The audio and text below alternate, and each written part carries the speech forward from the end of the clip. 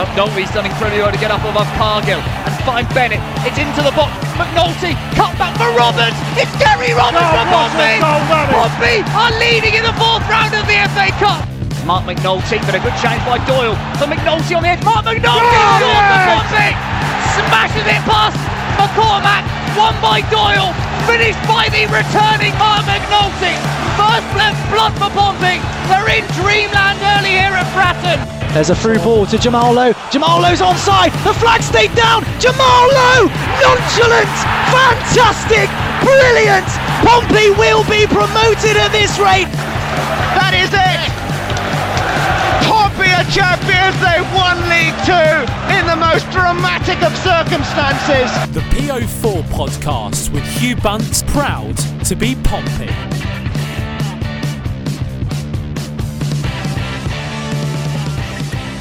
Hi Pompey fans, and welcome to PO Forecast episode 82. Well, said I'd be annoyed if we didn't beat Rochdale, and I am. But joining me on the podcast to maybe give me some therapy is Andy Mitchelmore. How are you, Andy? Hello, mate. I was hoping you'd be doing the same for me, so that's awkward. It's like we've both turned up to the therapist's office as patients. It's not a great start. That can work, can't it? Vice versa. Have a chat. What, just put two people in a room and fight it out till they feel better? Yeah, that's the plan. That is this episode, people. So, right, I suppose to lead it into, we are going to review the Rochdale game. Following on from that, we are going to go and talk about some breaking news. And that's right, there are players leaving Pompey to talk about. Following on from that, we're going to talk to Adam from the Wigan Progress with Unity podcast, who's giving us the lowdown on Wigan to help preview the game, but also go into a little bit of what's going on behind the scenes at Wigan and giving us his insight on that. Right, Andy, Rochdale, again, it was pretty awful, wasn't it? It was fairly turgid, if we're going to be brutally honest about it. We predicted that fairly open attacking game and beforehand based on what Rochdale, how they generally have played in the past. And yet it seems like we find a way to drag people down to our level. That seems to be the theme that I'm picking up so far this season and towards the end of last season. There were definitely improvements in some respects. I mean, if you looked at the game on paper and you were doing this purely stats-based, you were doing a Freddie Webb, like loving the numbers, you'd look at the stats and say, okay, Pompey had 24 shots, over half possession. Pass accuracy was up from the Shrewsbury game. So Shrewsbury game was 62% successful passes. This game was 75%. So yeah, you could put that argument in there. Unfortunately, it's hard to really support that argument if you watched most of the game. I mean, one of the things I guess we're going to get into is that when the game is slow and controlled, we look fairly solid, but completely blunt going forward. But then as soon as the game opens up slightly and we do start creating chances, as happened in the last 20 minutes of that Rochdale game, last 25 minutes, as soon as that starts happening, we look a little bit more panicky, a lot less composed, and the opposition get chances as well. I know that's kind of the nature of the game when it becomes more open anyway, but for us to create any sort of attacking threat seems to consequently lead to us looking decidedly dodgy at the back. So it's frustrating that there doesn't seem to be any middle ground there. Absolutely. And you said that going forward, we look absolutely blunt, mate. And I'm going to be blunt about this because we really need someone to come into the middle of midfield and replace Bryn Morris. I mean, I know I'm annoyed, but Bryn Morris, he gives absolutely nothing going forwards for us. He sort of passes sideways or backwards. Tom Naylor does not need someone standing next to him who does absolutely nothing, in my opinion. Tom Naylor is perfectly capable of marshalling in front of the back four on his own with another player going up and pressing, winning the ball back high and giving some help to our strikers who look absolutely lost up there. John Marquis, he's running around, he's coming deep to try and get the ball. Absolutely, he's lost the ball because he's not around. Marcus Harness, again, he looks lost, but he's actually playing further up the field than anyone else on the pitch, by the way, positionally, which again is odd when your striker's not that person. We need someone to come in and get their foot on the ball and start moving it quickly. Andy, my question to you is, who is that player? Is it Ben Close? Is it Andy Cannon? Or is it basically anyone in particular who can fill that role? It's an excellent question, Hugh. If I knew that, I would be applying for a position on the Pompey staff. I agree with you that Morris isn't particularly adding anything to that sort of central defensive midfield. You can make all the jokes in the world about being the wrong season and all the cliches that, wrong time of year. But at the end of the day, it's not working. I mean, if it's not working, then you would try a different combination or you try a different mechanism, right? And I can see people calling for someone like Close to come into the team. It's not even as if Bruno Morris is having particularly dreadful games. He just disappears a bit and is ineffectual on the game, and that's not what it's not what we need at the moment. There are myriad players who can sit in that defensive position and sort of disappear slightly and not make any horrendous mistakes, but not really contribute anything either. If I knew the answer, I'd be doing a different role than what I do in my life. But the issue I think we're seeing really, if we're prioritising our issues, I'd say that what you've just touched on there about how deep Marquis is dropping is the first issue to look at. That is an issue of this, though, Andy. That I think that the fact that midfield is so deep is basically that link up is leading to Marquis having to come so deep to try and get the ball. Then is that not an issue with the number 10 then as well? If it's sort of the person playing in the number 10 position who should be that focal point between Naylor and Morris and Marquis, whoever's playing at number 10, surely that's the issue if Marquis is having to come that deep, because we've seen that in that last game, Marquis's average position on the pitch was deeper than Jacobs and Harness after Jacobs came on, and he's only ever so slightly further ahead than Lee Brown towards the other goal in terms of average position on the pitch. Well, Lee Brown this season has come in with absolute flair, isn't he? He's shots on target are higher than most of our strikers. Probably not far off being literally true. If literally true, actually. I've seen Lee Brown have a shot on target, which is more than I can say for most players in the team. But anyway, we're getting distracted. But yeah, I think that the interplay between the two central defensive midfielders and the number 10 position is the issue here. And as much as I agree that Morris's performance haven't really set the world alight, I don't think he's the answer in the long term. I don't know if playing how they've been told to play and playing the system, we've got any other players in the squad who would come in and do a better job, because it's the link-up play that's the issue and the style of the link-up play that's the issue, not necessarily the players themselves. And people will probably disagree with that. Football's a game of opinions, but that's my take on it, having watched the game so far this season. No, I actually agree. I do think it's a formation issue here. And as I've been saying, I do think we should only have Tom Naylor sitting deep, and then we should have two central players pushing forward. Whether one of those is a box-to-box player and one of those is a 10, okay? You don't need to have two players sitting back in that defensive role like we do at the moment. But is that what we're playing because of the lack of confidence in the centre-back pairing? No, I don't think so. It's Jackett's favourite formation of playing two anchoring the midfield when it's not needed. It just isn't needed. It is his formation of choice. You're right. He was playing a similar formation when we had, on paper, strongest centre-back pairings, but he's certainly not going to be changing it at the moment when you've got a young, injury-prone centre-back playing alongside a slightly more mistake-prone centre-back. He's not going to see that as the right time to suddenly stop playing his go-to two central defensive sort of anchor midfielders, as much as I'd like him to, and I'd like us to have, a stronger back four or a less accident-prone back four, which obviously we're going to come on to with the new signing later. But yeah, it's difficult to fix on a podcast, huh? It is difficult to fix. Although what I'm trying to get at here is Bryn Morris is playing even safer than anyone else who's played next to Tom Naylor in that role out of any of the other players we've got. So it's being even more evident, basically, of how defensive a formation it is and how defensive we are playing. So, Andy Cannon in that role may be defensive, in how he's being told how to play, but I bet you if he gets the ball, he's still going to run forward with the ball. Yeah, that's exactly. If he picks up that ball from Watmore or Raggett in a sort of central defensive position and drives into that gap towards the centre circle, actually runs with the ball and drives into that gap that means that the number 10 doesn't have to come so deep to collect the ball. Therefore, Marquis, again, if you're looking at a chain reaction, Marquis doesn't have to drop deep to compensate for the number 10 dropping deep. Therefore, it affects Harness's movement on one wing and whoever we're going to have playing on the left. Well, sorry, Curtis on the left and, well, wherever Jacobs. Still not entirely clear how this is all going to work. Potentially Jacobs in at 10.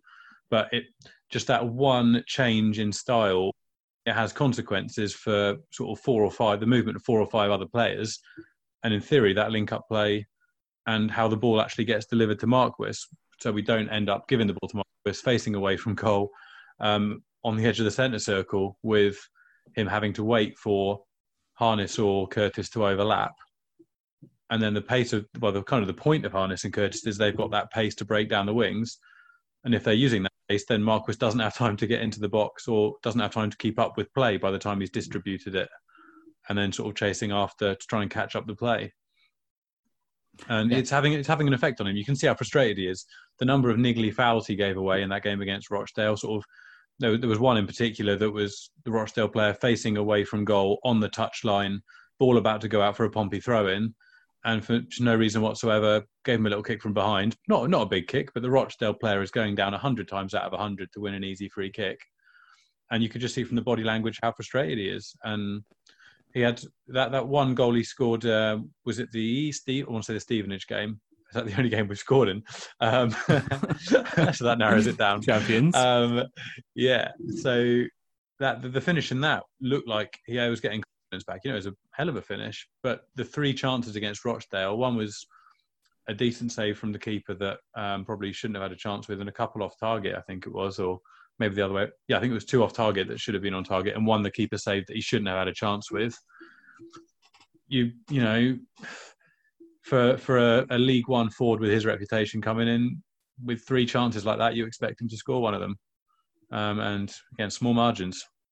Yeah, and again, and I think the thing is as well, it's an idea of Kenny Jackett that crossing is supposed to be some sort of productive sort of method that Pompey have always historically been good at crossing, and crossing is where we get our output from. And we look absolutely awful putting a ball in the box at the moment. And it seems to me like it's sort of, can you push up far enough that if you can physically kick the ball into the box, you just put your foot through it and you just smash it into the box and you hope that someone gets on the end of it. It seems aimless at the moment. The crossing looks bad. And then corners, what the hell has happened there, mate? Because we look absolutely rubbish from corners. Yeah, but we've got loads of them. So, apparently corners equal points, right? Two sides to the story. There used to be an advert on years ago, or it's like a satirical advert about a terrible, terrible football team. And then suddenly their manager goes mad, like with enjoyment on the touchline. And then the voiceover is like, it's always nice to win a corner. And it was like this big satirical, I don't even know, it was like 10. Can you do 15. The voice? Can you do I'd really rather not. We're not drinking on the pod this evening, so that's might have to get saved up. Definitely not happening. But it's weird that we've kind of morphed into that satirical football team where winning corners has become something we're really proud of. But that works if you've got a team that can really take advantage of that. So if you play to your strengths, you look at sort of an extreme example, the way that Stoke did with Rory Delap, because they had that sort of golden bullet and they could play to their strengths and teams didn't know how to defend against it, then yeah, by all means. But it's a tactic that we're thrilled how many corners we're getting, but we're not looking that threatening for them. And as you say, the delivery is not frequently great. And yeah, it's playing for a tactic that we're not, particularly adept at the moment. Exactly. And then spoiler alert, if you're someone like AFC Wimbledon who's got someone like Steve Seddon who can put the ball in the box, then maybe the tactic would work. But we haven't. So let's go into it. Segue, breaking news. So let's start with some sad news, to be fair, from an emotional point of view, that club legend Gareth Evans is, am I right in saying Andy actually left now? Because when he's put an Instagram post out. So it looks pretty final to me. Yeah. Okay, so Gareth Evans will be leaving the club after, I believe, 5 years at the club. I didn't look that stat up, so that's pretty rubbish if it's wrong. But from a footballing point of view, I think it's time for him to move on. I think that's fair to say. He deserves. He's playing week in, week out, first team football. He's got a lot of passion to give. Andy's shaking his head at me. No, I'm looking at comments and this, that, and the other. I mean, we're going to come on to it. In the comment section of that Instagram post is Brett Pittman saying, good luck, mate, you deserve better, which I think says it all. I think I agree with you from a footballing point of view, as I mean, we've spoken off air about it. In a footballing point of view, makes sense.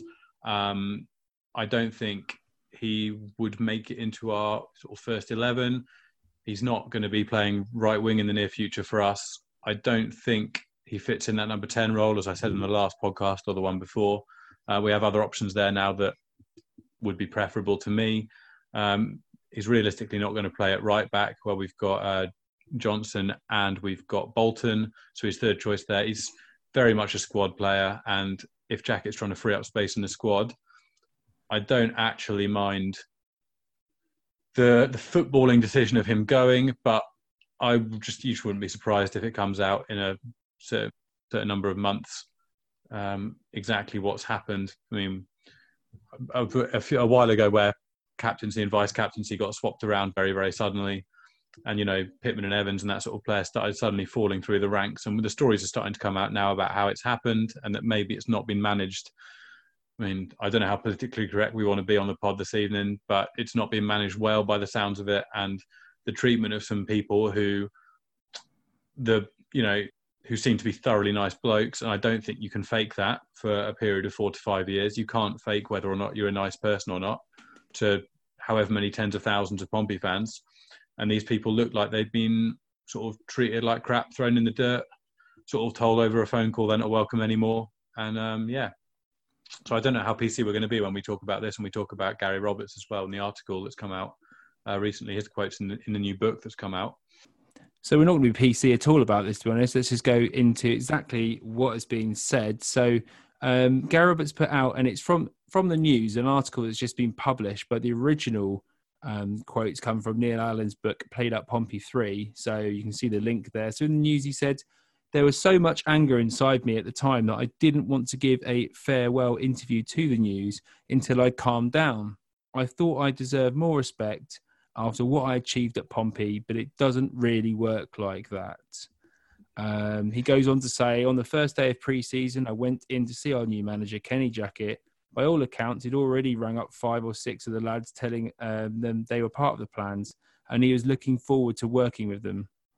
Now, I thought I'd introduce myself. Kenny said he watched some games from previous seasons I had played in. He was looking forward to working with me. Thanks for coming to see me." So he straight up looks at him and says, "Like what you've done, Gary, looking forward to working with you. That's where I am."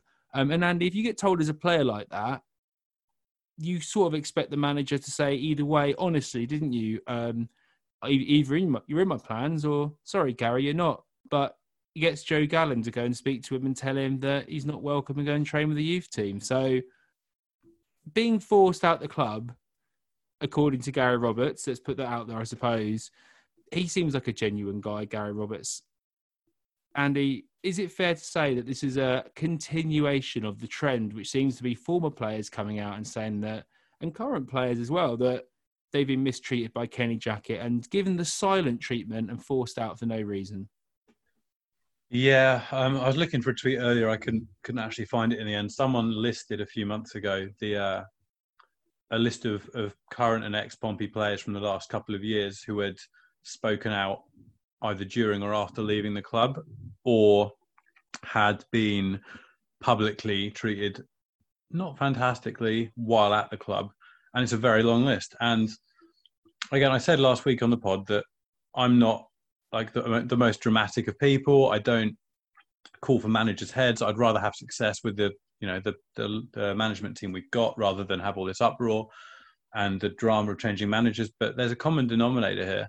And some of these people who have come out and made comments, as I just said, they seem to be thoroughly nice blokes. And we've spoken to people who know them personally and have also sort of validated that thought process, and they think they're thoroughly nice blokes too. And there's a common denominator in all of this, and it is mistreatment. And you get a reputation in any job sphere in the world, whether it's what you do, whether it's what I do.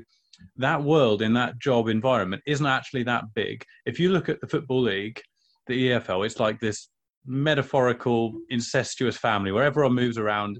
it's like politics. You're never truly sacked. You just take up a different position. And you look at week in, week out, how many ex-Pompey players we come up against, and how many, it's that 6 degrees of separation, how many players they are now playing with that they will have obviously just gone out, had a drink and spoken about their time at Pompey. And let's say that we've got, let's say conservatively, 10 players have left Pompey under circumstances that are not optimal, that they've not been good exits. They feel like they've been forced out. Let's say there's 10 of those people who are all at different clubs now. They are now playing with 10 players each.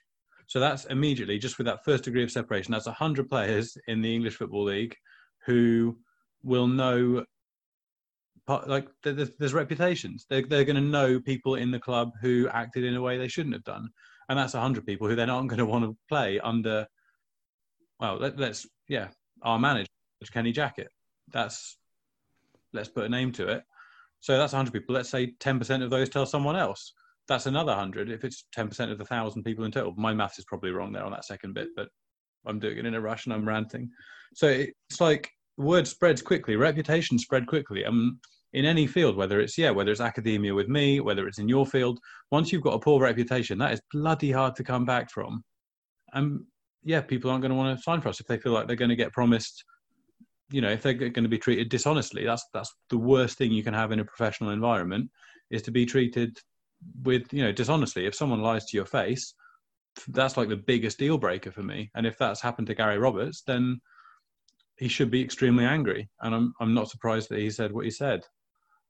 That's like 10% of what I could say on the subject. I've got, for me, I'm normally, fairly pacifist about it all. Or that's probably not the right word. But I've got quite strong opinions on this. And to be honest with you, mate, it's pissed me off. Because I like being proud. I like being proud of my club. I like thinking my club's got integrity. I like thinking that, we've got this Pompey family. We do, Pompey in the community. It's all very ethical. It's all like the club's got a nice feel to it. The Pompey fans that we know through Pompey News Now and through the Fat and Faithful, and people I know in the season tickets who sit around me, like, it's a really nice close-knit group of people who've got one thing in common but come from millions of different backgrounds. And then just have this like toxic dishonesty and this sort of, this underlying theme of people being unpleasant to each other and dishonest to each other behind the scenes, and players that we like getting treated like crap. And it's really frustrating because, I'm gonna mute myself and let you jump in, mate. I've just talked for far too long in a row. I think just when you think that you can't think about having Jackett out anymore, it just makes you more and more angry. And the more you look away from it, you can try and hide from it. You can try and sort of like push it to one side, but at the end of the day, it just seems to be getting worse and worse as more and more comes out. And I've got to say that I think if the fans were there at Fratton Park now, Kenny Jackett would be in a lot more trouble than he is at this moment in time. Yeah, I agree. I've said it on the podcast many times, I'm not like a Jackett out kind of person. I think that generally people jump to decisions too quickly in football, and it's nice that we've got owners who didn't do that straight away. But to be honest with you, results have been, there or thereabouts.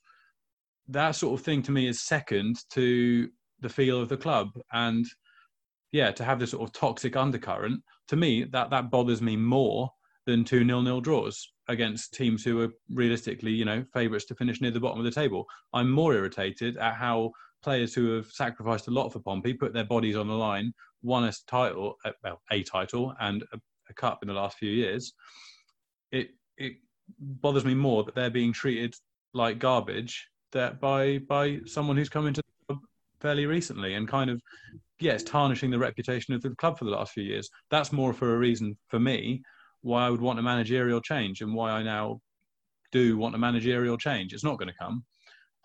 And again, it's not anything personal. I don't do the whole torrent of abuse on any social media. I think it's unnecessary. However, I'm disgusted at some of the things I hear coming out of the club, and there's no smoke without fire. Even Rico Hackett-Fairchild saying he's hoping to start enjoying football again. He's only been with us how many months? He loves football. He's gone into it as a profession. He's a young football player. How can he be trying to enjoy football again after I'm estimating 6 bloody months at Portsmouth? How can we be doing that to young football players? What the hell? Like, how is that a thing? Yeah, it's awful, to be honest, mate. But let's try and mix it up here, and let's give some positive news, because there is some positive news. We've been calling out for a centre-back.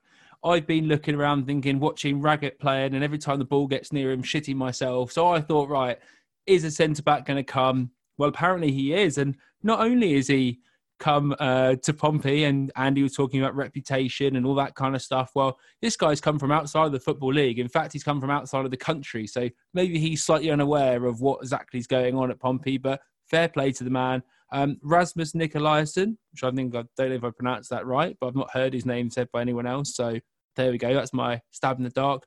Has signed on loan from the Danish Super League from, what's it called again? FC Midtjylland. Yeah, FC Midtjylland. Thank you, Andy. All good. Yeah, he's a young player, 23 years old, centre-back. Quite quick for a tall guy, apparently. That's the only comment I've had from someone who knows anything about him. In his little video highlights, he looks steady.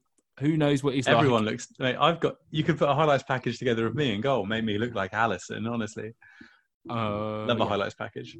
Yeah, well, we could try that if you had enough highlights. I don't know what kind of highlights it would be, but yeah, no. So yeah, no. Anyway, he's come with good pedigree, and they want him back, basically, don't they? It's not sort of a let's get rid of him or loan him out, see if you want him and buy him. It's a situation where they see him as part of their plans going forward, and they've just got a lot of competition at that play, and they recognise that young players need to play games in order to improve. So he's here. He does have a 6-month break in the loan. He can be called back anytime in January if they want him to, which I'm going to call quite happily the Ben Thompson clause.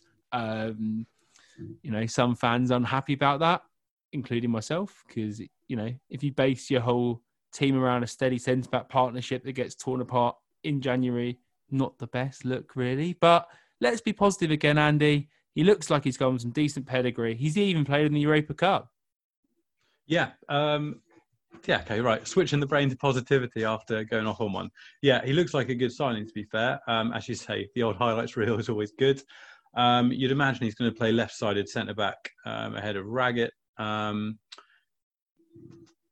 Yeah, he's played European football. He's used to winning. So FC Midtjylland are one of the most successful Danish teams over recent years. So he's won the Danish League. He's won the Danish Cup. He's got European qualifying experience for his club.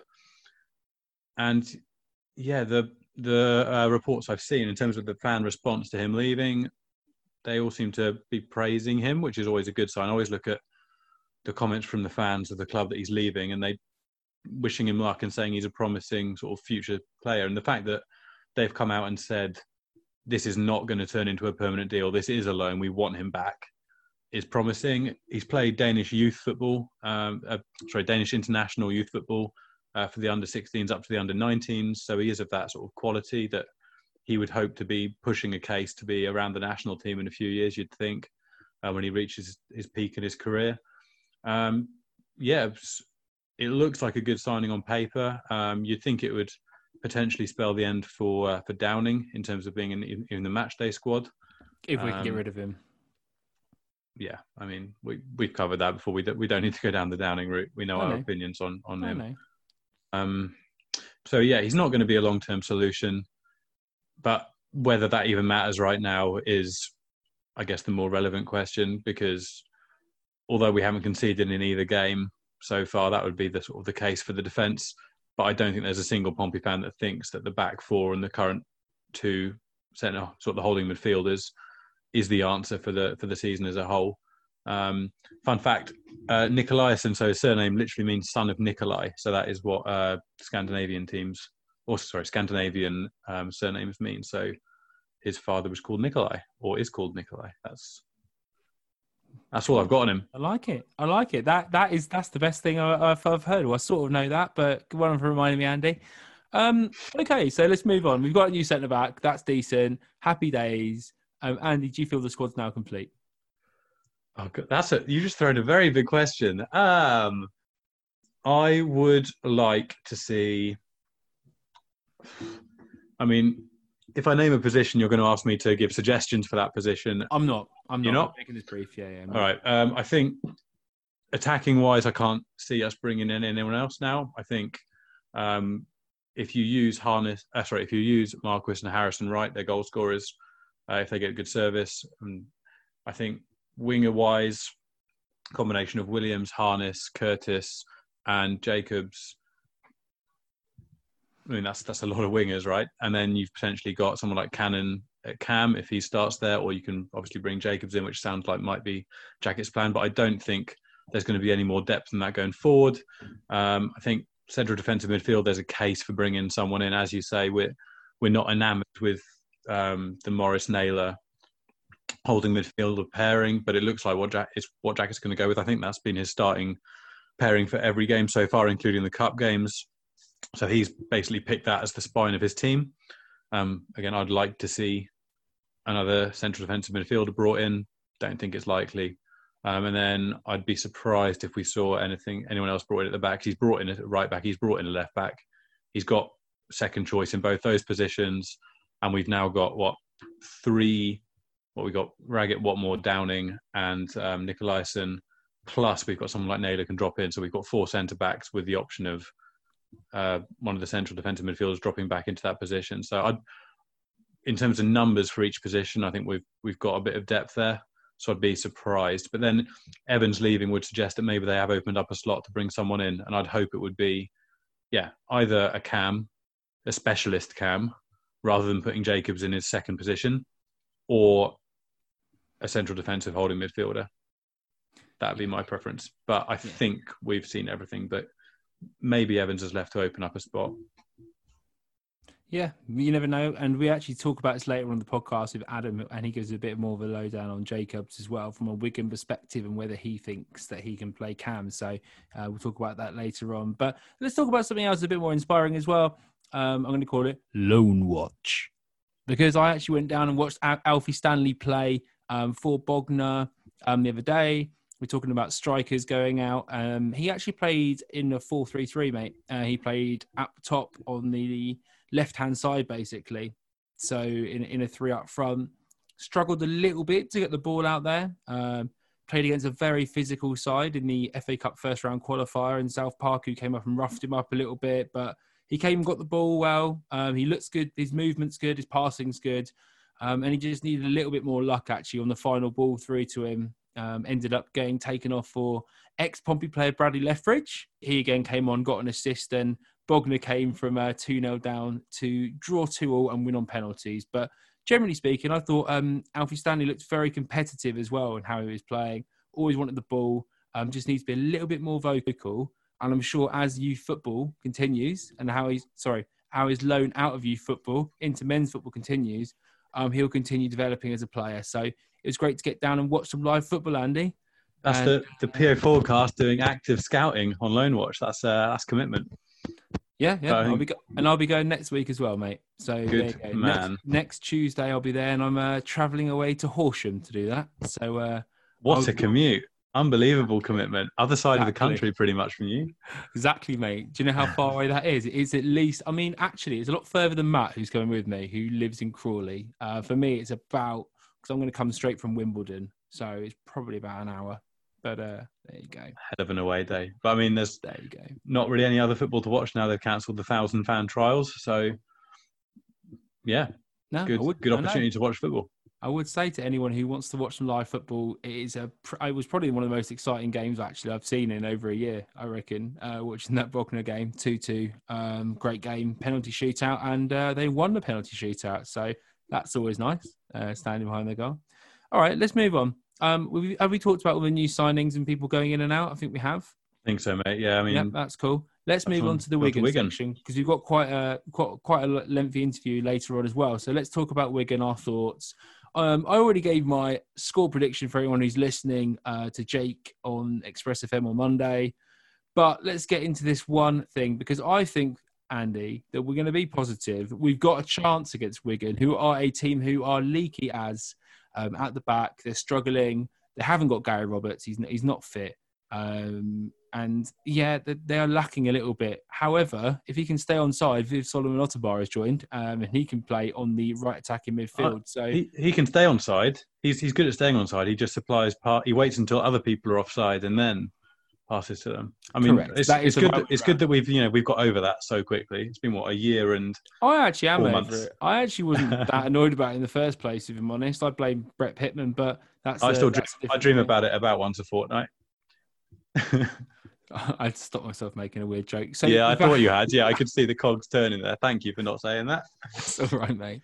Okay, so Wigan generally, obviously, they might be losing 15 points. We'll go into that more later on in the podcast. But Andy, let's get your thoughts ahead of our interview with Adam from the Progress of Unity Wigan podcast.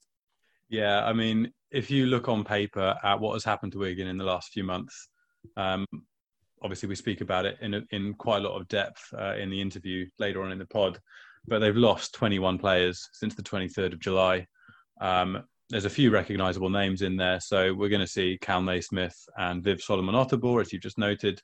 So it's not as if, the Bolton situation last year when they were playing under 16s and getting or trying not to get trounced every game. It's not a situation like that. There are some experienced players in League One in this side, and they've kept a couple of players from the Championship like Cal Naismith. Although I think they didn't. He said that Naismith is the only player who's starting this weekend who started their last Championship game.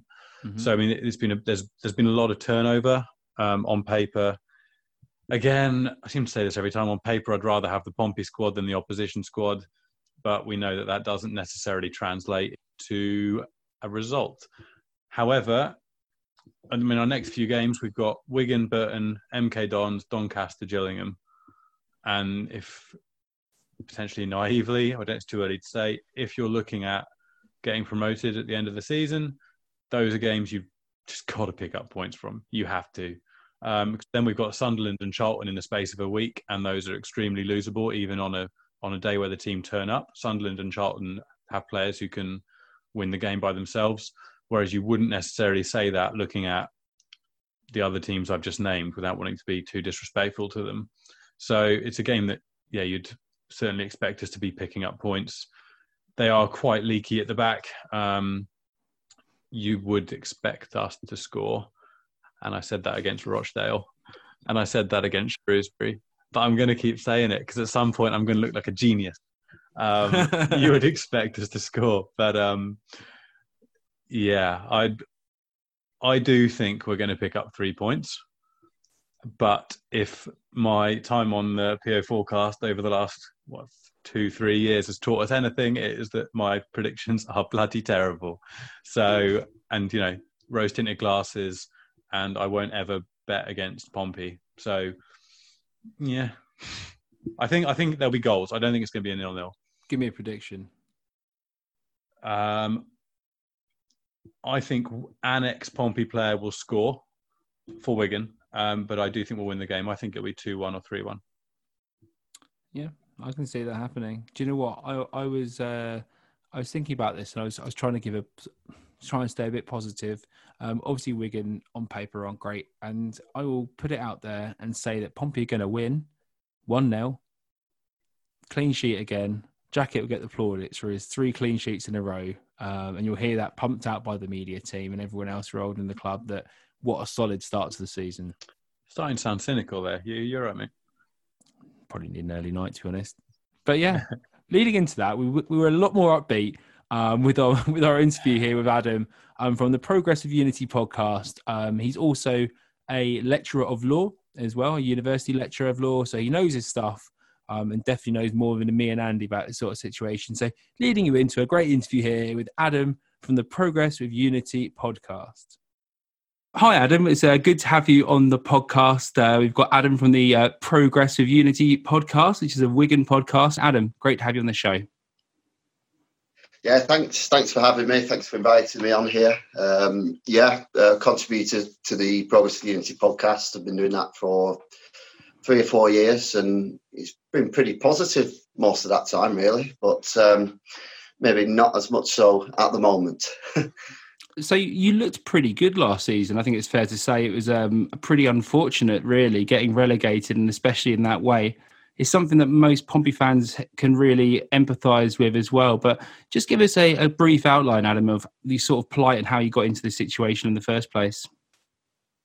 Yeah, I'll do it as briefly as I can. I mean, it is quite a long story, but I mean, it dates back to we had Dave Whelan at the helm for 23 years. Very much like Portsmouth, really. You know, we had some good success in the Premier League. We obviously won the FA Cup like yourselves, something that we never talk about. Relegated in 2013, the same year we won the Cup. Didn't get straight back up. Dave Whelan, it was mooted that he might be wanting to sell up. He handed over the reins to his grandson. And about 2018, towards the end of 2018, was when the deal was finally complete, and we sold to IEC Limited, which was headed up by Mr. Stanley Choi. It basically is a sort of a casino type business, entertainment business, and Stanley Choi is a high stakes poker player. So it might have a few warning signs there to start with, but they appointed the Royals, Darren and Joe Royal, to manage it on a day-to-day basis, which seems sensible. They had experience in football. They kept the previous CEO on as well, so there was a bit of continuity. They were paying the bills. We were losing $8 million a year. Most clubs lose money. They were putting the money in the pockets, covering that. We had a difficult first season in the Championship, but stayed up relatively comfortably. And then they threw a bit of cash last season. Not a great amount of cash, but I think they thought it was enough to turn us suddenly into a Premier League team. And in November, we were bottom of the league. I actually thought we weren't too far away from being a good side. We conceded lots of last-minute goals. Some of the fans were getting a bit disgruntled with Paul Cook. I wasn't one of those. I could see where we were going. And from January onwards, if we'd have started the season in January, we'd have finished in the top three. So he definitely turned it around. Obviously, we had the lockdown. During the lockdown, we had another takeover. It was a bit of an odd one because Stanley Choi, who we mentioned earlier, was connected to this other company. It was basically taking it off the stock exchange and going into private ownership. Mr. Young, who was part of the Next Leader Fund, then took complete, absolute ownership of that company late June. And the day after we'd beaten Stoke City 3-0, to pretty much seal our Championship survival, we were placed into administration and 12 points were, of course, deducted. We did appeal that, but I mean, I know the business, I know sports law, and we didn't have a chance of winning that appeal. We did our best on the pitch. Paul Cook was excellent, to keep those players going, keep them ticking over. A couple of the former Pompey players did really well. Jamal Lowe and Naismith were stars within that run.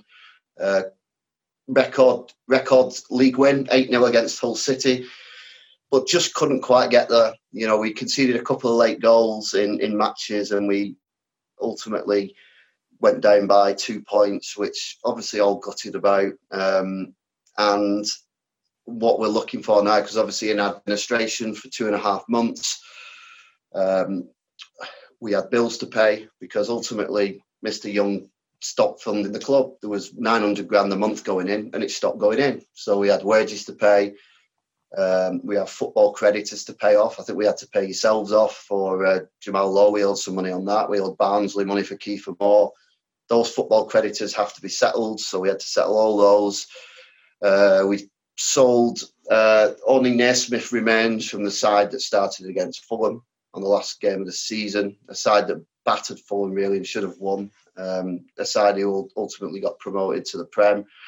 Really sad, really. So sold 10 of the first team squad, and also sold three of our younger players as well, who were starring in the under-18 side that got to the quarterfinals of the Youth Cup last year. They were all sold to Premier League clubs, but we needed that to pay the wages. So we're now at a stage where, we're looking for new owners. As you well know, rumours are always around who's coming in, who might be coming in. But as it stands today, we don't have an owner and we don't have that much left to sell. So, yeah, anybody out there wants to invest in a football club, then get in contact with Gerald Krasner and Paul Stanley, because there's one waiting to be bought. So to what extent would you say that the issues Wigan have had were due to sort of taking a punt at that big investment to get to the Premier League? Because a lot of Championship clubs do that. So one of my housemates is a Reading fan, and he's worried at the moment that they're plugging a lot of money that he didn't really know they had into some big investments, and excuse the phrase, but shit or bust kind of mentality. Would you say that that was one of the issues with Wigan? And how much of a surprise was it when you went into administration sort of the day after? I remember it was a really good win for you guys, that 3-0 win against Stoke, and then suddenly to get dumped with that. Yeah, good question. So on the first question, no, I don't think so, really. I think we were relatively prudent. I mean, the administrator, the Football League arbitration panel as well commented on that Wigan had been a well-run club. Yeah, we're running at an 8 to 9 million loss, but even the rules allow you to do that. You know, you can, I think it's 36 million over 3 years, so that's 12 million a year on average that you can lose. So no, we weren't doing like what some of the sides had done. And I know what you mean about Reading, because they paid out quite a lot of big wages. We were paying a little bit in transfer fees, but the wage bill for Wigan was relatively low. The problem is, and I guess this applies for pretty much all the clubs in the Championship. Maybe take Brentford out, and possibly I don't know, Rotherham, maybe that those sides. Everybody else is running at a loss, and ultimately someone's got to put money in to make up that loss.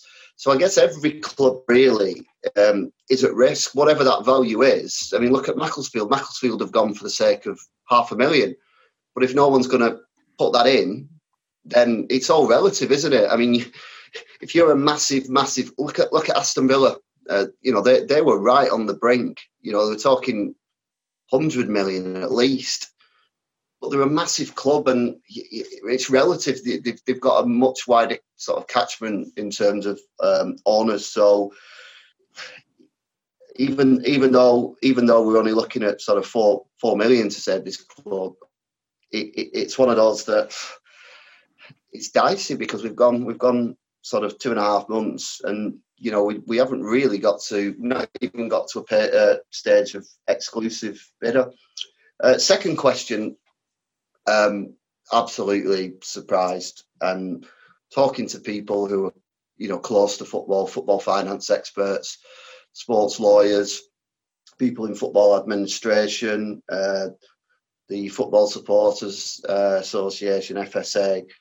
They said administration was going to happen to somebody, but Wigan were way down the list of who it might happen to. And the timing of it was just remarkable, really. You know, we're talking a month before the transfer window opens again. You know, all right, we might not have had the money to pay the players, but we wouldn't have been the first team to not pay our players. And that might have led to a points deduction, but it wouldn't have been 12 points. We'd have still had a Championship side. And, you know, we come to the transfer window, we've got 2 players who we definitely would have got 3 or 4 million more for, because they had relegation clauses in Joe Williams and Anthony Robinson. So that automatically knocked their price down. But every other player as well, you know, if you're being bought from a club that's seen to be solvent, they're always going to be worth more than a club that's in administration, because ultimately, when you're in administration, you've got to pay all them football creditors off. So we have to sell. It just seems madness to have done it at that stage of the season. If they're going to put them into administration, why not do it after the season's finished? Take the hit then, and at least you might be able to attract more bidders, because you're a Championship side. You're that one step away, aren't you, from the promised land? Whereas now, those 2 steps look really big steps away from the Championship. So on the first question, I don't think we were overspending. I think our English director's very prudent.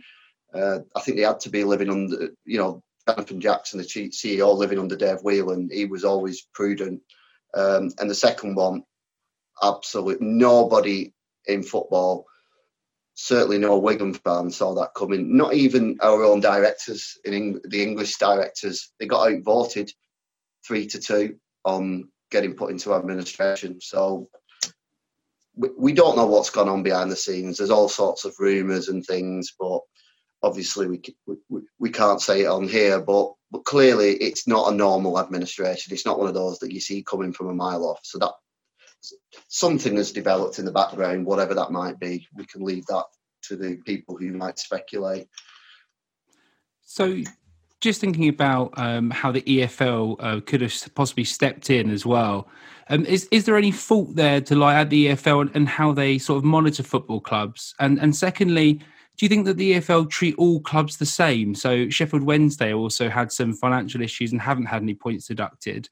Do you feel that Wigan have been slightly victimised maybe in comparison to Sheffield Wednesday? Or is that just fan anger maybe? Yeah, I mean, it's a difficult one for me because I'm pragmatic because I know how it works. I know how the Football League works. From when my fans head on, yeah, clearly it seems very harsh. I mean, there's been seemingly what Sheffield Wednesday and obviously Derby, the Football League must think they have a good case because they've appealed the Derby decision as well. You know, in terms of really sort of messing about with the financial years and the values of the stadiums and all that kind of stuff. They're clearly taking a benefit from that because they can actually spend more on players. You know, we went into administration and got no benefit out of it whatsoever. Now, why did we go into administration? Well, it's clearly to do with the owners. Whatever the owners put us into administration, he inquired about administration the day after the day before actually he completed his takeover. So it was always on his mind. And you think to yourself, well, should those people be in football? And the answer to that is, well, no, they shouldn't be in football. But the problem is that the rules are they're just very objective. It's basically, there's two aspects to it, really. In terms of the person, it's obviously to do with criminal convictions and to do with insolvency events, so bankruptcy or being attached to another football insolvency. So it's not looking at whether this person looks like they are a good business person or what links they have to the town or anything like that. The second part of it is to do with showing the finances. So that's one of the other issues Wigan have got at the moment because the EFL needs assurance that the potential owners will have about 5 million because I say 2.5 a year, which is the running cost, really, the average running cost of a League One club. Now, the issue there is the fact that it can be in the bank account, it can be lodged in that bank account, but they're not compelled to put that money into the club. It's not held in a separate account.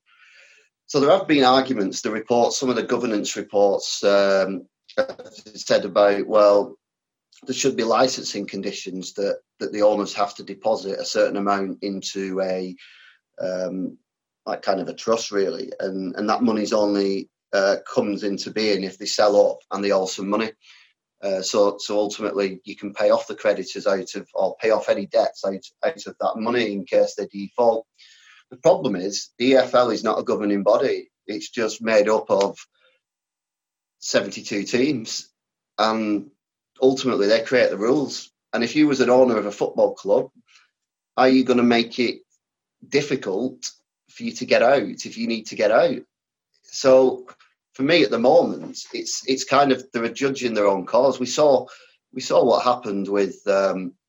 I'm sure you followed it closely yourself because obviously you're in the playoffs. But everybody's vote in compared to sort of returning to action, it was based on where they would be in the league, wasn't it? You know, all the formulas that were voted for would be what best served their team, and that's the problem. If the rules are voted by the clubs will always vote for what serves them the best. So I think the rules definitely need to change, but that's why I think maybe it can't be the EFL. It maybe needs to even come from government. You know, that the government needs to step in and maybe provide because the FA is not doing anything for me as the governing body. It's too close to the Premier League. It's just, in my view, they're in bed together, the FA and the Premier League. You know, it's not really thinking about football as a whole. You know, look at the salaries they've wasted on England managers. You know, that could have gone into the lower divisions. So I think there needs to be basically the government step in. Football, you can't regulate yourself anymore. We need to bring in an independent body to regulate it. But that is a big political decision, and clearly at the moment, I think the government might be tied up with a few other little bits and pieces that means that they're not really going to be getting the teeth into football at the moment, unfortunately. So there's obviously going to be a lot rumbling on behind the scenes at Wigan over the next, the coming weeks and months. If we're looking at things from a football point of view, from the list I saw of outgoing players, I think it's 21 players have gone out since the 23rd of July. But there are still some recognisable players in there. So obviously Pompey fans looking at the Wigan lineup from a couple of games ago, I think it was your last league game, you had Gary Roberts, Cal Naismith and Viv Solomon-Otterbourg in a sort of a three in midfield, all who are ex-Pompey. So you're not like, from the outside, it doesn't look like you're a Bolton in that you've not got your under-16s playing. And results-wise, you've a 2-0 defeat against Ipswich and 3-2 against Gillingham, I think, are your two results. So it's not like you've been overrun. As well. Yeah, so what realistically are the season aspirations on the pitch? And what can Pompey expect this weekend from what is a fairly new Wigan lineup for the most part? Yeah, well, it's obviously done your research then, and to be honest, I'd stop counting because it's too depressing to keep counting these players.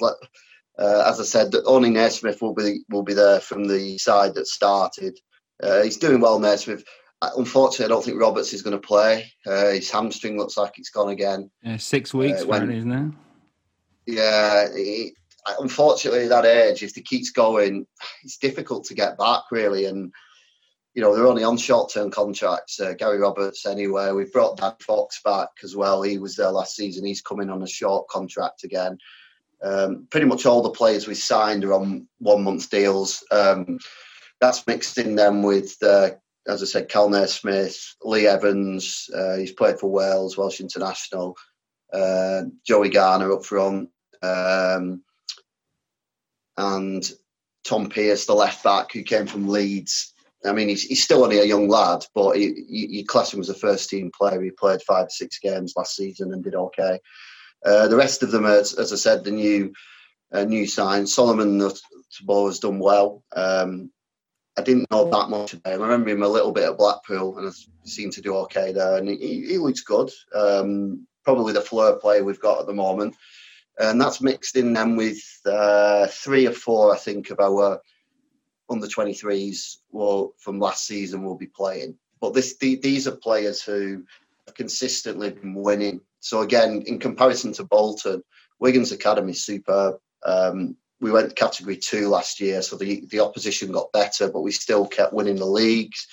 We got to the quarter-final of the Youth Cup, knocked Tottenham out on the way. If Joey Gelhardt, who we sold to Leeds, had played in the quarter-final, he was injured against United, I think we'd have beaten them. We were just missing that little bit extra. That would have been so disappointing because we would have got to the semi-finals and football would have been shut down. But these youngsters are used to winning, and we're dipping into our 23s, and there's a couple of guys in midfield. A guy called Merry.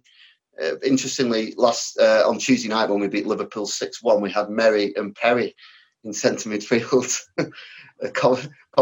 Maybe we should bring John Terry out every time and Merry, Perry and Terry and see how we get on with that. You could play back 3 maybe, or something random like that. Something like that. But yeah, there's a few good young players in there, and I think the bench will be very inexperienced. So you'll see. I don't like to say journeymen, but players who've played quite a bit around the lower leagues in the first 11. Naismith, I would say now, is one of the star players. Garner probably as well. Just to touch on Naismith, sorry to interrupt you there, Adam, but he's sort of played in midfield, but he's also jumped in, isn't he? And he's played defence. He's been all over the shop for Wigan. He played centre back, didn't he, in your first game of the season? Yeah, Is that right? So where does he actually fit in your team? Well, I would say his best position would be on the right-hand side of the midfield. He's quite good cutting in on his left. But he's not one of those who won't use his right, so he will have a go with it. But he can go to the byline and then cut back on his left and put a good ball in. But last season we were so short of centre-backs. We played West Brom. West Brom were flying at the time, top of the league. We just lost 2-1 at Luton, conceding 2 goals in the last minute to lose 2-1. We had no centre-halves, and we looked at the team lineup and we thought, who's playing centre-back? And then Naismith just trots out at centre-back. And he stayed there for about 12 games and we did okay. He played really well there. And then towards the end of the season, again, we were cursed there. We just kept losing centre-backs. In one particular game, I think Naismith played right wing, left back, centre-back. So he is your genuine utility player, but sometimes you say utility and you don't think they're good players. But I think he's improved so much. His confidence has grown. I've talked to Portsmouth fans before, and they said Naismith's a bit of a Marmite. Some like him, some don't. But I always thought he was okay. I thought some of the Wigan fans treated him very poorly. They booed him when he was coming on in one game because he was just unlucky, really. There were games he came on and we conceded a last-minute goal. It was nothing to do with him, but it was at the time when some of the Wigan fans wanted Paul Cook out as well, and Cook and Naismith were associated almost as a package. It's like Cook and Naismith, you know what it's like. They always said you've got the favourites, but I thought decent football. I know footballers make mistakes. You're not perfect. Even the best of them do, and I was really pleased for him towards the end of the season when he came good and he scored 3 or 4 goals in that final run of the season. A couple of absolute worldies as well in there, So, yeah, he's probably not the player. He's probably improved since Portsmouth. Players tend to do that when they leave us. What time, mate? Everyone improves in the league. Kenny Jackett, anyway. I'm not sure about Law, to be honest, because I think he was a bit. He took a bit of time, but there is a player in there, definitely. There is something there with him, but it took a while. But I think lockdown helped him. He seemed to bulk up a bit in lockdown and seemed to be a lot more powerful as a runner. And he seemed to be a bit more direct, and he scored a few goals. Whether his confidence just lifted, because I think I get mixed up where they've all gone to now. I think he's gone to Swansea. He went to Swansea. Yeah. Did you play Jamal wide? Did you play him wide in a sort of, he sort of played wide of a striker for us, sort of thing, rather than down the middle? Yeah, we play like a three forwards. So you'd have, like, say, Kiefer Moore would be central, and then Lowe would be on one side. So it's not your old fashioned winger. It's kind of, I suppose it's your old fashioned whatever, is it sort of inside right or inside left, that type of position really. But yeah, he improved a lot. And I'm another one. I mean, I think it's just the money that he came for. It was about 3 million, I think, and that's big money for Wigan. It's big money for lower championship. So I think some Wigan fans expected him to be scoring 20 goals. Well, it's not like that. I think there's a massive jump from League One to the Championship. Sometimes I'd say it's bigger than the Premier League one, because the Premier League one can get levelled out because you get so much money that if you spend it well, you can kind of get a bit nearer, whereas the Championship money is not that much greater than League One. So if you're an average League One side, it's really hard to step up to that level. So I think Lowe will do all right. I'm not saying he'll be Premier League, but I think he could maybe float around the top of the Championship, for the next few years. So with this season for Wigan, what are your predictions? What would you be content with? Is this a case of you're happy to just exist at the end of the season, even if you go down, or is it staying up is the goal, or are you? Yeah, what is the general consensus in the fan base? Yeah, so as we are now, I think most people, if we survive, that's fantastic. We've still got a club. It's a real threat now because, 14 months ago, we hadn't lost a league club for 25 years or something like that. And we lost Bury, and albeit Macclesfield had got relegated, I mean, you could say they were stitched up a bit there because, you know, they were relegated on an appeal in the end. So the Stevenage thing, wasn't it? Stevenage thing, yeah. So we've lost two in effect league clubs there. So Southend's had a winding up order as well. So if we survive, then that's great. But obviously, once you get the owners in, or if I don't want to tempt fate, if we get the owners in, I'd be presuming that we're not going to lose any more players, because I mean, they will leave if clearly they'll leave if we don't have an owner, because there will be clubs that will pick up the likes of Naismith and Evans, even if he might go back to Portsmouth. You never know. But if we get owners and they're going to get paid the money and they know they're going to get paid, then I think they'll stay. The young players will improve. The very good young players. If we could sign one or two more, I wouldn't be surprised if we might kick in sort of after Christmas and go on a bit of a run, sort of pull away from the maybe leave it too late to get to the playoffs. But there's always, like, I think in all divisions where there's a playoff system, there's always one side who kind of comes through and ultimately gets that playoff position, and then you never know. I mean, it's a bit weird for us really, because the last 3 times we've been in this division, champions 100 points, champions 87 points, champions 98 points. You know, that's a phenomenal record at the third tier. And I also think as well that in all 3 of those seasons, our striker was either top or in the top 2 of the goal scoring charts in all those seasons as well. So, yeah, it's not going to be that clearly this season.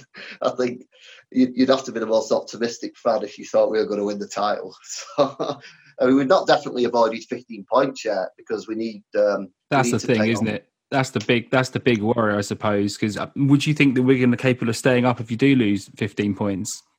No, I don't think. I mean, it was different with the 12 points in the championship. I thought it was a small, but we were playing really well. There was a momentum there, and I think the players were kind of 2 fingers to whoever it might be. I mean, I'm not saying I'm blaming the EFL, but you could be angry at the owners. You could be. There was something in the belly that 15 points so early in a season. You just look at it and you think, oh God, that's a long, long way back.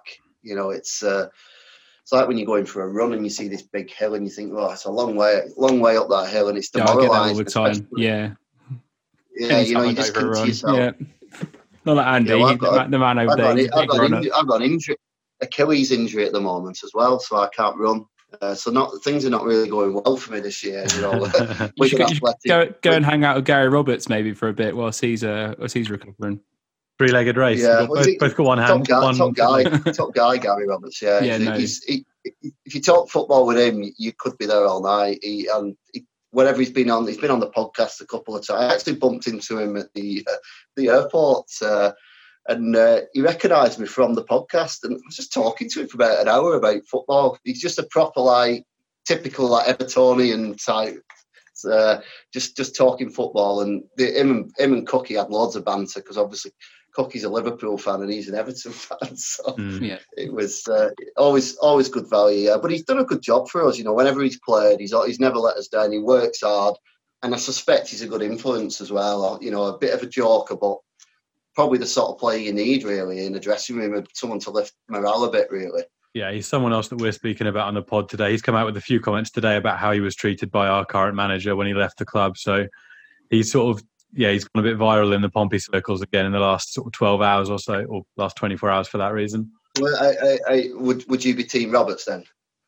Based on what we know about his personality and him as a person and the track record the other person involved has, then yeah, probably if I was going to believe one of the 2 stories, it would be Gary Roberts' version of events.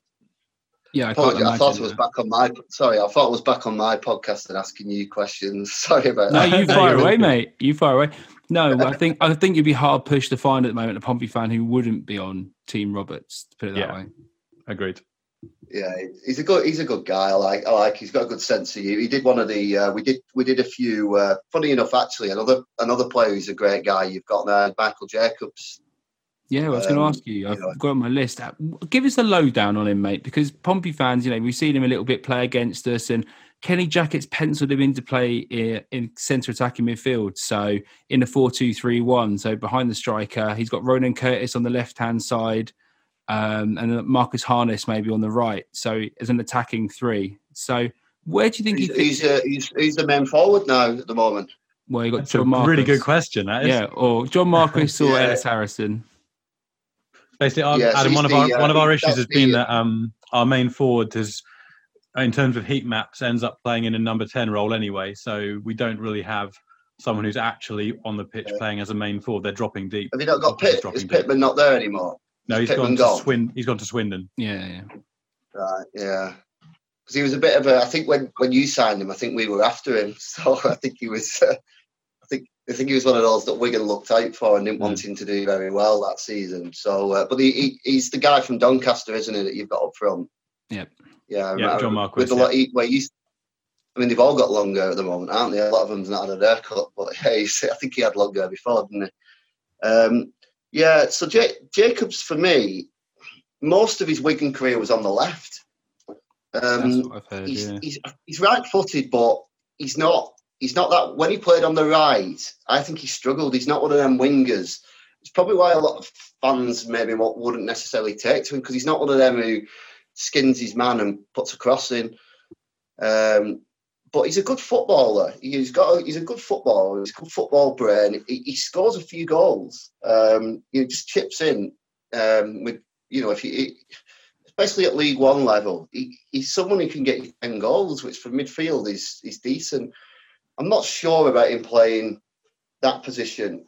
Like I said, he is a good footballer, but that's to me is I think that's probably often your best player plays there, really. The one who's got the kind of slip that good pass in and, spot the run, score goals from the outside of the box and that type of thing, really. I think he's a good player on the left because he works hard, he'll help your left back out, and he does create goals. And even though he does comes inside, but he doesn't do it in a way that it's so predictable that he'd lose the ball, and he doesn't mind sitting. It depends what your left back's like as well. If he plays on the left and you've got an attacking left back, he doesn't mind sitting back for a bit and letting the left back bomb on because he plays them in. He did that a lot with Anthony Robinson at Wigan. But nice guy as well, a bit like Gary Roberts off the pitch. He'll always do an interview. He works hard. It's a shame the way it ended because it ended with him on the stretcher going off. That's the other thing with him. He's picked up a lot of niggly injuries in the last couple of seasons. He's a bit of a misses 12 games a season man, that type of player. So I don't know.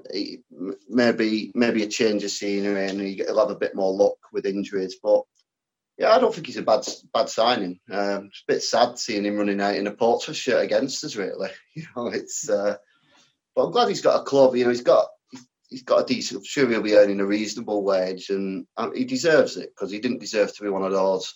However many players who are floating around at the moment with no club. So give him. I would say is give him time, give him a chance. Suppose that maybe. I guess a lot of people don't have much faith in any of Jackett signings really at the moment, do they? So I suppose the fact he's attached to him maybe isn't necessarily a good thing, but I'd give him a chance. I think Pompey fans are desperate to give someone a chance, definitely in that centre attacking midfield role. What Pompey really lack, I suppose, Adam, is the link up between the midfield and the attack. So we're sitting incredibly deep at the moment, and the strikers having to come hunting for the ball, and the centre attacking midfielders you've had playing in that role have tended to be more what you'd think of as a centre midfielder, really, or a striker. So what we really needed, again, what Kenny Jackett has sort of marketed with the signing is what I'm going to say, is he's the player to provide that creative link up and play the ball through, play the ball through to John Marquis, spread the play, etc. Do you think he's maybe oversold that a little bit then in that case? Possibly, yeah. Or the other way of looking at it is maybe Paul Cook and Gary Caldwell and whoever, Warren Joyce, who've managed him previously, haven't spotted that in him. I mean, he has played the odd game there, and I'm not saying he's been terrible, but I just associate him with a left-sided player, really. I mean, he did struggle a bit, I guess, because we had Nick Powell playing in that role, so he wasn't going to get in ahead of Nick Powell. And then Windass came in, and even though he got a lot of stick, he was a decent player for that sort of number 10 role. So maybe he's a good footballer, so I wouldn't write him off in that position. It just surprises me that he's built him up as that marquee signing in that very key role. I'm not sure that's the type of player he is, and he might end up getting pushed out to the left, and then I guess he'll be back where you started, really, trying to find that link-up player. Right, let's finish this off, Adam, with a lovely little cheeky score prediction. And what do you think the game's going to go? You know, what's your feelings on the score for the game on the weekend? Well, it's a bit of an odd one because obviously you've had 2 0-0s, and you know our results. We've had a 2-3-2 defeat, we've had a 2-0 defeat, and a 6-1 win.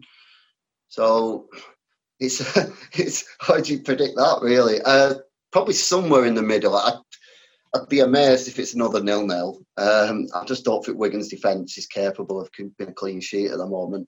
So I think I'd take a 1-1. I think if we got a 1-1, I'd be delighted. I actually saw this as our most difficult of the first 3 games. Ipswich, Gillingham, and this one. I thought this would be because we've got a terrible record against Portsmouth. Not beat Portsmouth since 2009. So yeah, that in itself doesn't fill me with great confidence. So if we can get away with a point, then for me that would be a really good result, real positive, and we can maybe kick on from that. So I have a microphone on mute, but you saying that we're a tougher game on paper for you than Ipswich were is one of the funniest things I've heard for the last few days, actually. Yeah, you should see Andy's face then. He literally creased up. I mean, I think we need to try and galvanise a bit of positivity, but the fan base at the moment is not happy with how things are going at Pompey. Yeah, I mean, just quickly on that, I mean, I think it was just because I watched a couple of Ipswich games towards the end of last season. I thought Ipswich they were absolutely dire. Yeah, they were shit. Whereas I think I looked at Portsmouth and thought maybe if they hadn't have ended the season, that there was still a little sneaky chance of getting in the top 2. I mean, they might have fallen short, but I don't think the break helped Portsmouth. And Ipswich ended the season, and I didn't really rate them the other day. I thought we played okay against them. I still don't think I don't rate the manager, to be honest. I think they've lost lots of the good players. They're pretty much all Shrewsbury's players because they're still left over from when the other guy was in from Shrewsbury. So, I suppose you've had him for a long time, Jacket, now, and obviously you know your manager better than me. But I don't know. Sometimes be careful what you wish for. I think you'll be up there at the end of the season. Maybe in spite of Jacket rather than because of him. Yeah, I think that's the case. But Adam, mate, it's been awesome having you on the podcast. Thank you so much for coming on. Really appreciate it. Spending so much time talking to us. I know the Pompey fans listening will really find it interesting. So appreciate it, mate. Yeah, you're welcome, and hopefully, fingers crossed, in 2021 we can do this again, because that will mean that we still exist as a football club. So fingers crossed on that. Is that with both of us in the Championship? Yeah. Next time we meet, let's go for let's go for a top of the table clash to decide the title. All right, let's have it, and we'll see what happens, mate. But good luck for the future. Thanks to all. Quickly, actually, Adam, tell people where they can follow you guys and give you guys some support on the podcast. Yeah, so we're at PWU Podcast. You can find us on Twitter, and if anyone wants to make a token donation to our crowdfunding page, we've made 660,000, and Jermaine Defoe putting 5,000 in because of £1,000 for each goal he scored against us in a 9-1 win for Tottenham. So So maybe the Portsmouth fans might think, yeah, let's put a little. So if you just go on crowdfunding and put Wigan Athletic in, if you can spare a few pence and everything, every little bit counts. And good club Portsmouth, similar to us, and hopefully we will be meeting again many times in the future. Well, I'll certainly chuck you a few quid, Adam, and I'm sure some of the people listening will do it as well. So thanks again, mate. Appreciate it, and have a good evening. Cheers, mate. Cheers. Thanks, Adam. Take it easy. Thanks, mate. Bye. Bye. Cheers, dude. Bye. Thanks again, Adam, from the Progressive Unity podcast. It was great having him on. And yeah, as a lecturer of law at university, it was pretty interesting hearing his insight. And I actually think I learned something from listening to Adam, probably more than your students do, listening to you, Andy, in your lectures. But I'm not going to dignify that with a response to you. I received excellent module feedback. Thank you very much. And that was a lot better than the first take. So yeah, no, thanks again, Adam, for coming on the podcast. Hugh, just want to jump in, mate, and just let people know that obviously with the Shrewsbury game, there were problems with iFollow, so it cut to the Stadium of Light. If you haven't already, email the iFollow support team, and they are offering full refunds for that game. So I received mine a couple of days ago. They took sort of 2 weeks to reply, but they are offering full refunds. So if they say no to you, then tell them that you know that other people are getting them and they should cave. So yeah, send an angry email. Get that money back from the EFL. They don't need it. Definitely get in. But thank you again, everyone, for listening. And until next time, play up Pompey. You have been listening to the PO Forecast for Pompey News Now, available on SoundCloud, Spotify and Apple Podcasts. Follow PO Forecast and Pompey News Now on Twitter for more information. And there is the full-time whistle.